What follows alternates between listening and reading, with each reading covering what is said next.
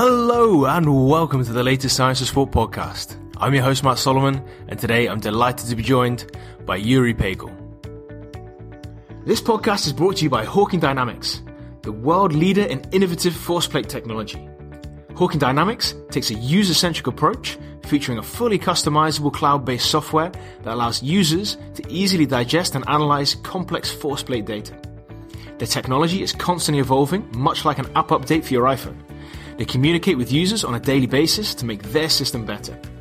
In addition to all of that, they also offer some of the most competitive prices for bilateral force plates on the market, and they're the only force plate company offering a completely wireless system. So, if you want to find out more, check out their easy intro to force plate section at www.hawkingdynamics.com/blog. So, without further ado, it's time to welcome Yuri onto the show. So Yuri, welcome to the Science of Sport podcast, mate. It's fantastic to have you here. Hey, Matt. Thank you so much for having me, man. It is absolutely my pleasure. Now, can you give us a quick introduction as to who you are and what you've done until now? Yeah, so my name is Yuri Pagel. I am an assistant strength and conditioning coach at AFC Ajax, so that's a soccer team here in Amsterdam. I now work primarily in soccer. My background is, however, working in basketball and in professional fighting. And I made the switch to soccer 2 years ago now. That's football for all the non-American people, right? Exactly, that's football. So American already, mate. Right. If you wouldn't know that I'm Dutch, then you probably had no idea. You disguise it with a fairly American accent, so you're all right, mate. You're all right. So you're here to discuss plyometrics in team sport athletes. Can you give us a quick introduction as to what plyos are and why they're important?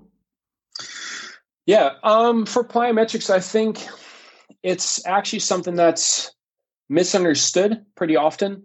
A lot of people think that plyometric means jumping exercises. And although that is partially and maybe largely true, we can't characterize every jump as a plyometric, and we can't characterize every plyometric exercise being a jump. So if we look in the literature, you're going to see slightly different variations of explanation of what a plyometric exercise is.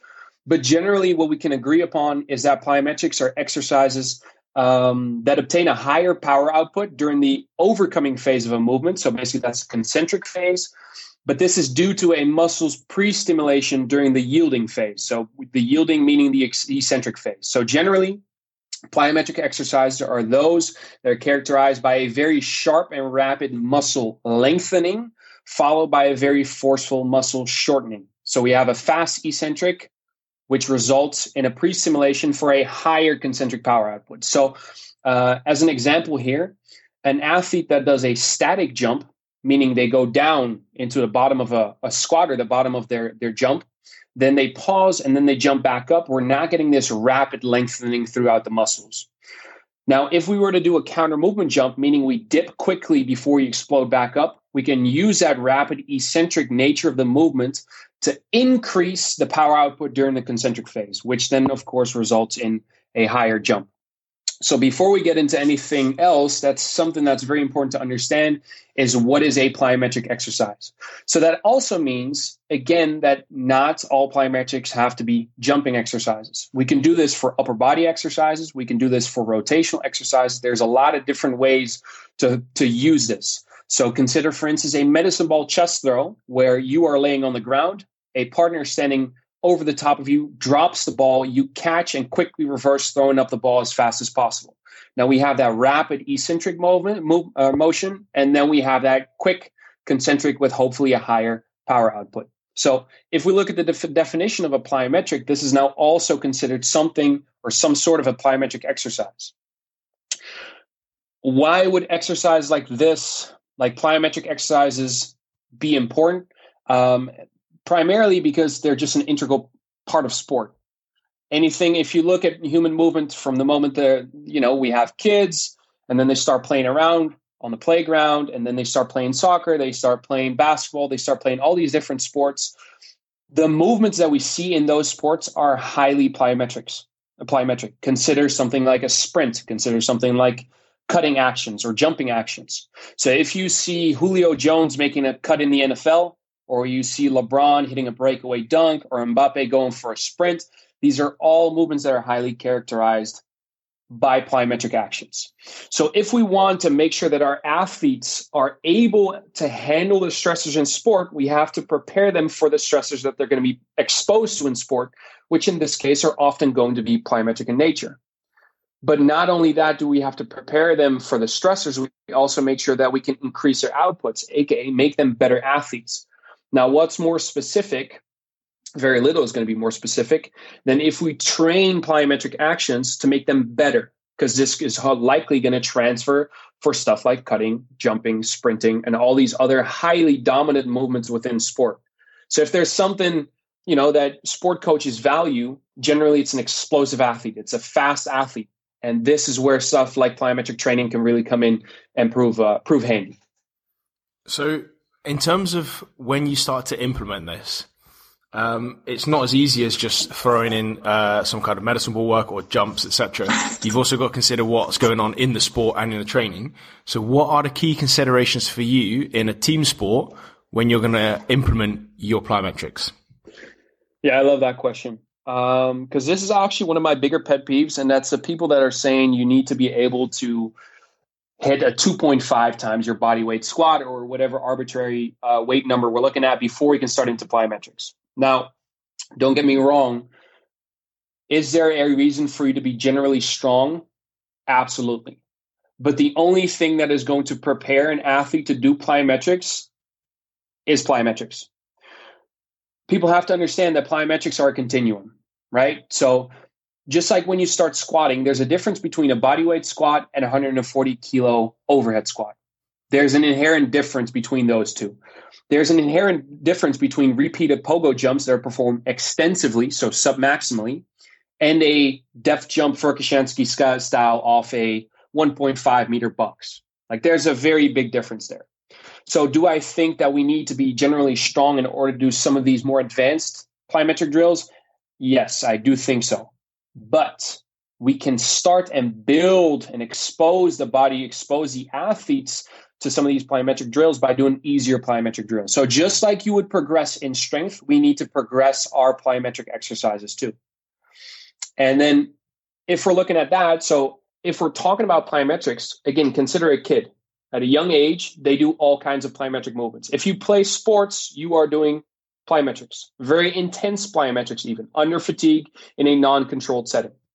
What you want to do from that young age is not expose them to plyometrics. You actually do, but now you want them to do it in a very structured environment where you actually give them the basic progression step by step into more intense variations once they reach a higher training age. But to me, that is not just how you progress an athlete from a young age to an older age. It's also how you look at an athlete from the start of your off season until you get towards the end of an off season, right? Because if I am coming out of a season, generally, regardless of sport, you're going to have your aches, your pains, your nicks, your naggles. And then it's going to be hard to immediately jump into something very intensive like repeated lateral bounds or depth jumping. So we probably want to run through, again, some kind of continuum or a progression throughout the plyometric continuum before we get to those more intensive points, if that makes sense. Yeah, absolutely. So you're basically not going to kill them when they're fatigued. That sounds fairly logical. And how does that look in terms of a team sport who are maybe playing every weekend? How are you going to then fit that into their schedule? So if I work during the off season with athletes, again, all I'm trying to do is before they get to their season is to have a better athlete that it has higher outputs and is more equipped to handle the stresses of sport. So like I just said, using plyometric training can really help there because it is so specific to the movements they're going to encounter. If I have a gradual progression in plyometric load and exposure throughout the off season, I can hopefully increase their outputs, aka have them sprint faster, jump higher, cut quicker, all that kind of stuff. And they are also exposed to some of those stressors, so their injury resiliency goes up, right? Their risk of injury goes down. Now, once I get to in season, I like using basketball as an example for this. If I work in season and I'm working with basketball athletes. Now, basketball is characterized, if you can only think about one thing for a basketball player besides their incredible height, it's their jumping ability. Like that's what generally people are going to look at basketball player like. Okay, so jumping is super important in basketball. Every single day during practice and during games, they are going to be exposed to plyometric motions in the numbers that you wouldn't believe. Like the amount of jumps is ridiculous. The amount of cuts is ridiculous. The amount of accelerations, decelerations. So that means that if we're looking at an athlete's development and their capability to handle stress, we are probably really overflowing that one bucket, meaning plyometric movements, right? So they're already getting so much of this on court. They're already getting so much of this in practice. Now, what we can do, however, is during the season, try to fill up some of these other buckets. So if I already know that a player has a high exposure to some of these movements, I am not personally going to add more and more of the same during their strength and conditioning sessions. What I am going to try to work on is the things that they're not getting exposed to.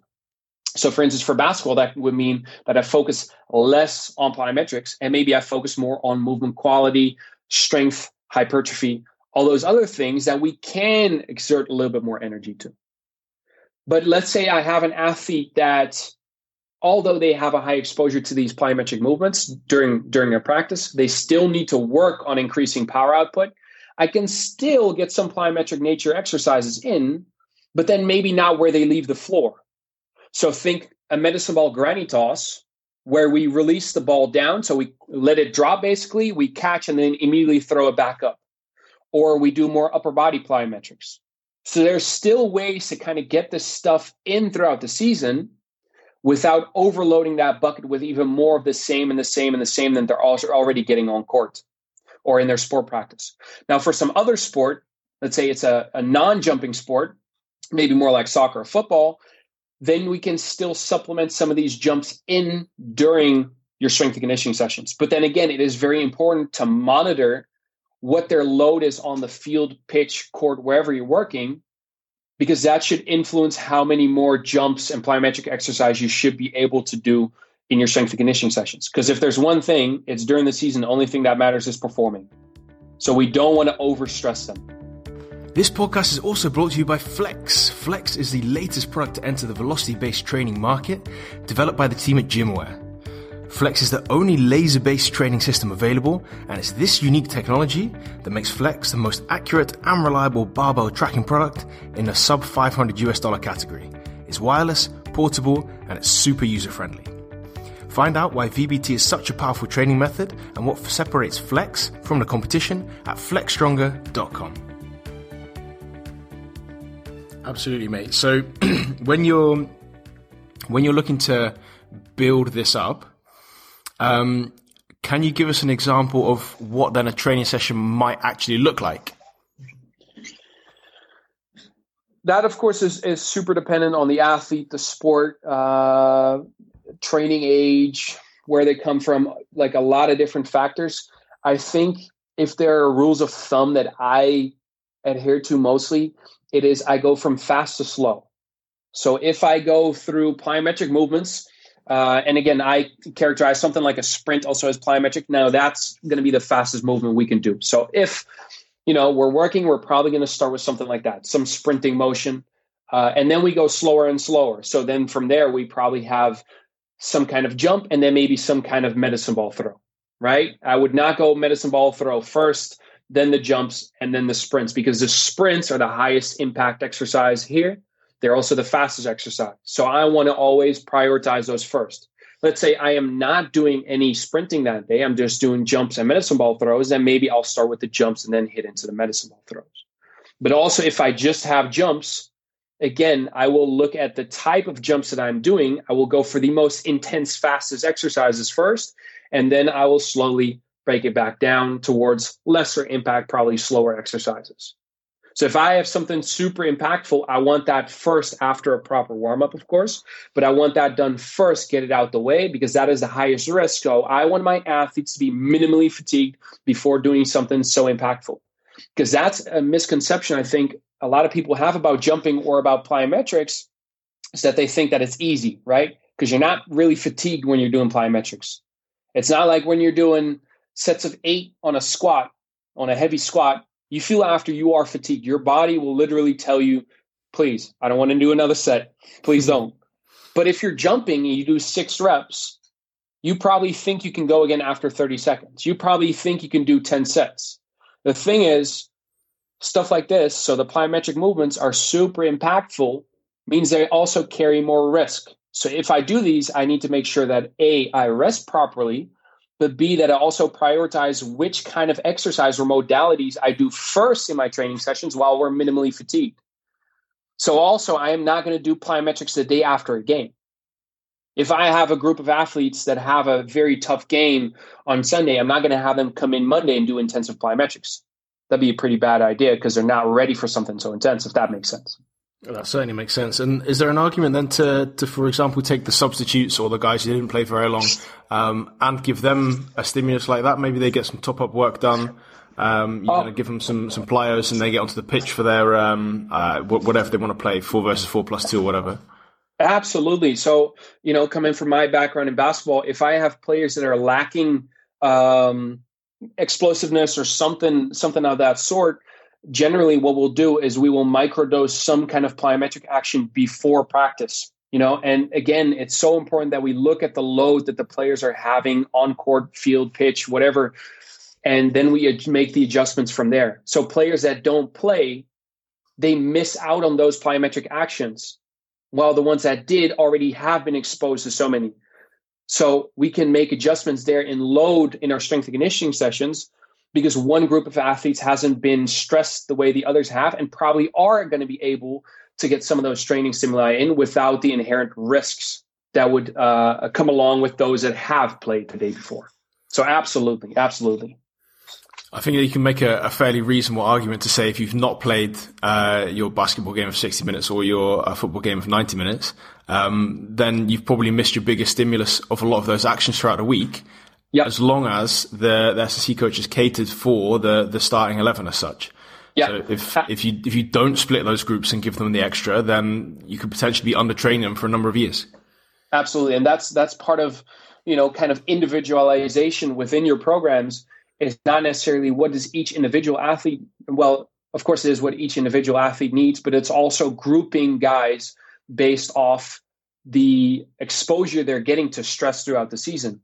Because some players, they don't train as much and they don't play as much. So we can use those seasons when they're not playing to put a little bit more emphasis on certain aspects of physical development, while others, we just have to maintain throughout the season. We don't really focus on any additional plyometric work or whatever it is we're talking about.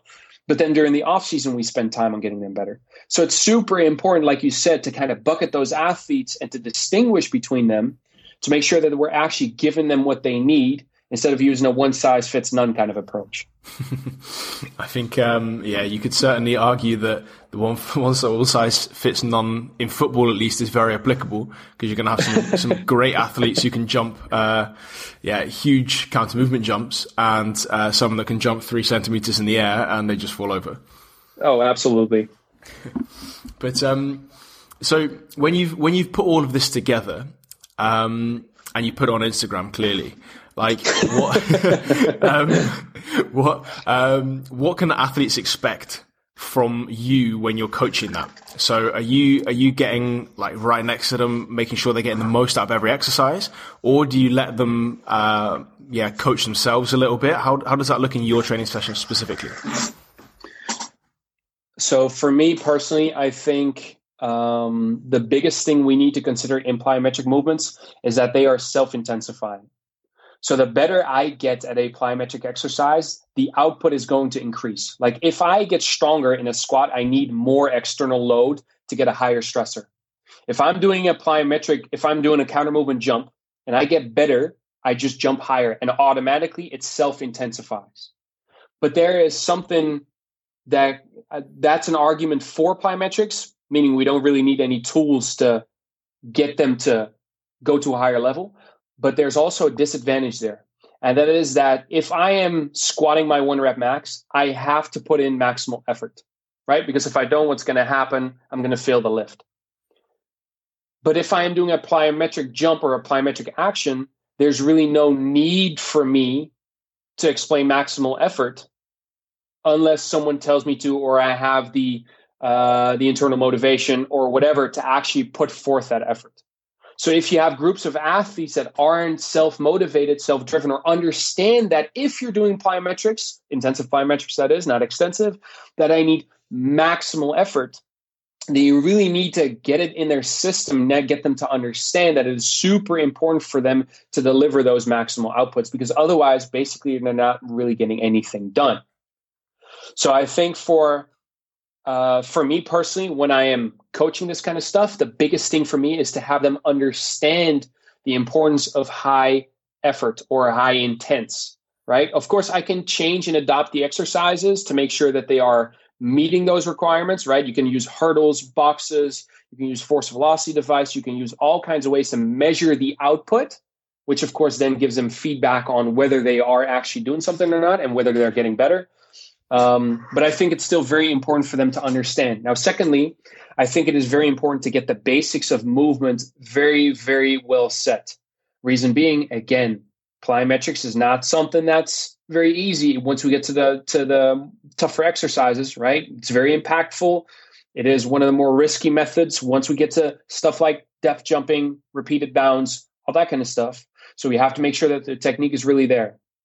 And now number 3, I think for me personally, I just spend a lot of time doing this kind of stuff for me. So in my own training, do a lot of plyometric kind of exercises to make sure that I understand what they feel like. So then I can also understand what kind of things I can use to cue to make them give me more intent. I think that's the important one, right? So the understanding what it feels like, understanding what it's like to either be coached or to coach others, and then to use your words or actions to get that change or that adaptation that you want to see in the movement. I think that's a really interesting and key point. And that's coaching, right? Yeah, absolutely. And how you do that, whether you train yourself, whether you train others, whether you get trained by someone, all great options as long as you have that knowledge and capability at the end of the day. Yep. So before we round off, I want to ask you one horrendously tricky question. What is the one thing that you see or do differently which the world can learn from? That I do differently? I mean, everything we're doing, some Soviet in 1976 probably already did it, right? I mean, that's one of the bigger things I always tell myself. When you're trying something, you're doing depth jumps off a 1 meter box because you're playing around and you're experimenting and you really want to tear off your Achilles. You're like, oh, wait, you look up a video and someone in the 1970s already did it. So I don't think there's really anything that I do that different. I pride myself on experimenting a lot in my own training. I train relatively hard and I make time for it. I think it's very important. I think for me personally, at least, it creates buy-in for my athletes because they understand that in most movements that they're going to be doing, I am going to hopefully outperform them. Well, I mean, I hope they outperform me, but on the other hand, I'm very competitive, so I hope I outperform them. I think that creates buy-in. But also, like I said, it allows me to feel what they're going to be feeling. I think that's so underrated. Like there's so many times where I've thought of an exercise or seen an exercise and I thought that's freaking brilliant. And then I do it and then it's like, it's not. Or I'll do an exercise and I feel a certain thing. And then I try to correct myself, adjust a position. And then it feels much different, feels much better. And then from there, I can kind of give that cue to another athlete, see if it works. And if it fixes them, then I can consistently keep on using that for more and more different athletes. So by experimenting so much in my own training sessions, I am just able to get a better feel for what it feels for them, right? If you never train, if you never do some of the stuff your athletes do, you probably won't understand what you're giving them. So it's so easy that if you've never grinded out a 5x5 squat, then you probably won't understand what that's going to feel like at the end of a grueling season during a strength conditioning session. You're playing games, you have practice, and you're also making them grind a progressive overload 5x5. If you've never done that in your life and really grinded out, really went for, trying to go and progress, then you're never truly going to understand, in my opinion at least, what that's going to feel like to the athlete.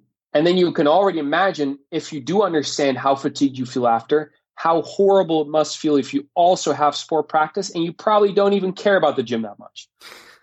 Yeah, and imagine you've already had a crap week and exams are failing and exactly. Your boyfriend or girlfriend is being annoying and the coach is on your case. Yeah, okay, yeah, I can imagine. And strength coach makes you do 5x5. So the rule here is no 5x5. No, mate, that's absolutely fantastic. Could you give us a 30-second summary as to what we covered, and then we'll leave you for your evening? 30 seconds. So for me, the big thing about plyometrics is don't underestimate their value, as they're so specific to movements in sport. They are going to inherently decrease your risk of injury if progressed and done properly. And they also have the opportunity, or the potential basically, to increase your outputs in some of the most important movements in sport, such as cutting, jumping, and sprinting. So if you're going to be doing these plyometric movements, though, make sure that you progress them properly and also take into consideration what is happening during sport practice, and that you make the adjustments if you are in a period or in a phase where sport practices and games are a factor. I think those are the biggest things to take away. If I could say one thing for the plyometric stuff, I'd read into Yuri Verkhoshansky's stuff. If you could, and if you have the time. I think it's really in depth. I mean, he's the godfather of plyometrics, so it's probably best to just go straight to the source. I remember I've read a lot of his stuff, and I've seen some of the presentations from his daughter, and those really help me understand what plyometrics are, and also what creates the differentials between different kinds of plyometrics, right? So for me, if I could give people one tip, if they're trying to get better at understanding plyometrics and implementing them, I'd say those are the first things. And then secondly, play around with it yourself before you make someone else do it, because they are really, really much tougher and more demanding than they look. Yuri, massive thanks for today. It's been an absolute pleasure. Thank you. Thank you so much, Matt. Cheers, buddy. And that's it. Once again, a massive thanks to Yuri for all of his hard work on today's podcast. I really enjoyed it, and I'm sure you did at home too. Before you leave, I want to point you in the direction of our Coach Academy, which has a number of mini courses broken down into bite-sized chunks so that you can master a load of different aspects of sports science and strength and conditioning. So in the Coach Club at the moment, we can give you free access to our agility course, which means that you can master the fundamentals of agility and enhance your athlete's performance in under 90 minutes. So what you'll get is an in-depth overview of agility, a practical model that you can use today, the must-know fundamentals, a 4-level agility framework, guidance on how to practically implement that, and how to incorporate agility into injury and rehab. So if you're interested, be sure to check out the show notes in just a few seconds' time. All you have to do is click the link and get your course 100% for free. And that's it. Once again, a massive thanks from me. I'm Matt Solomon for Science of Sport, and I'll speak to you next week.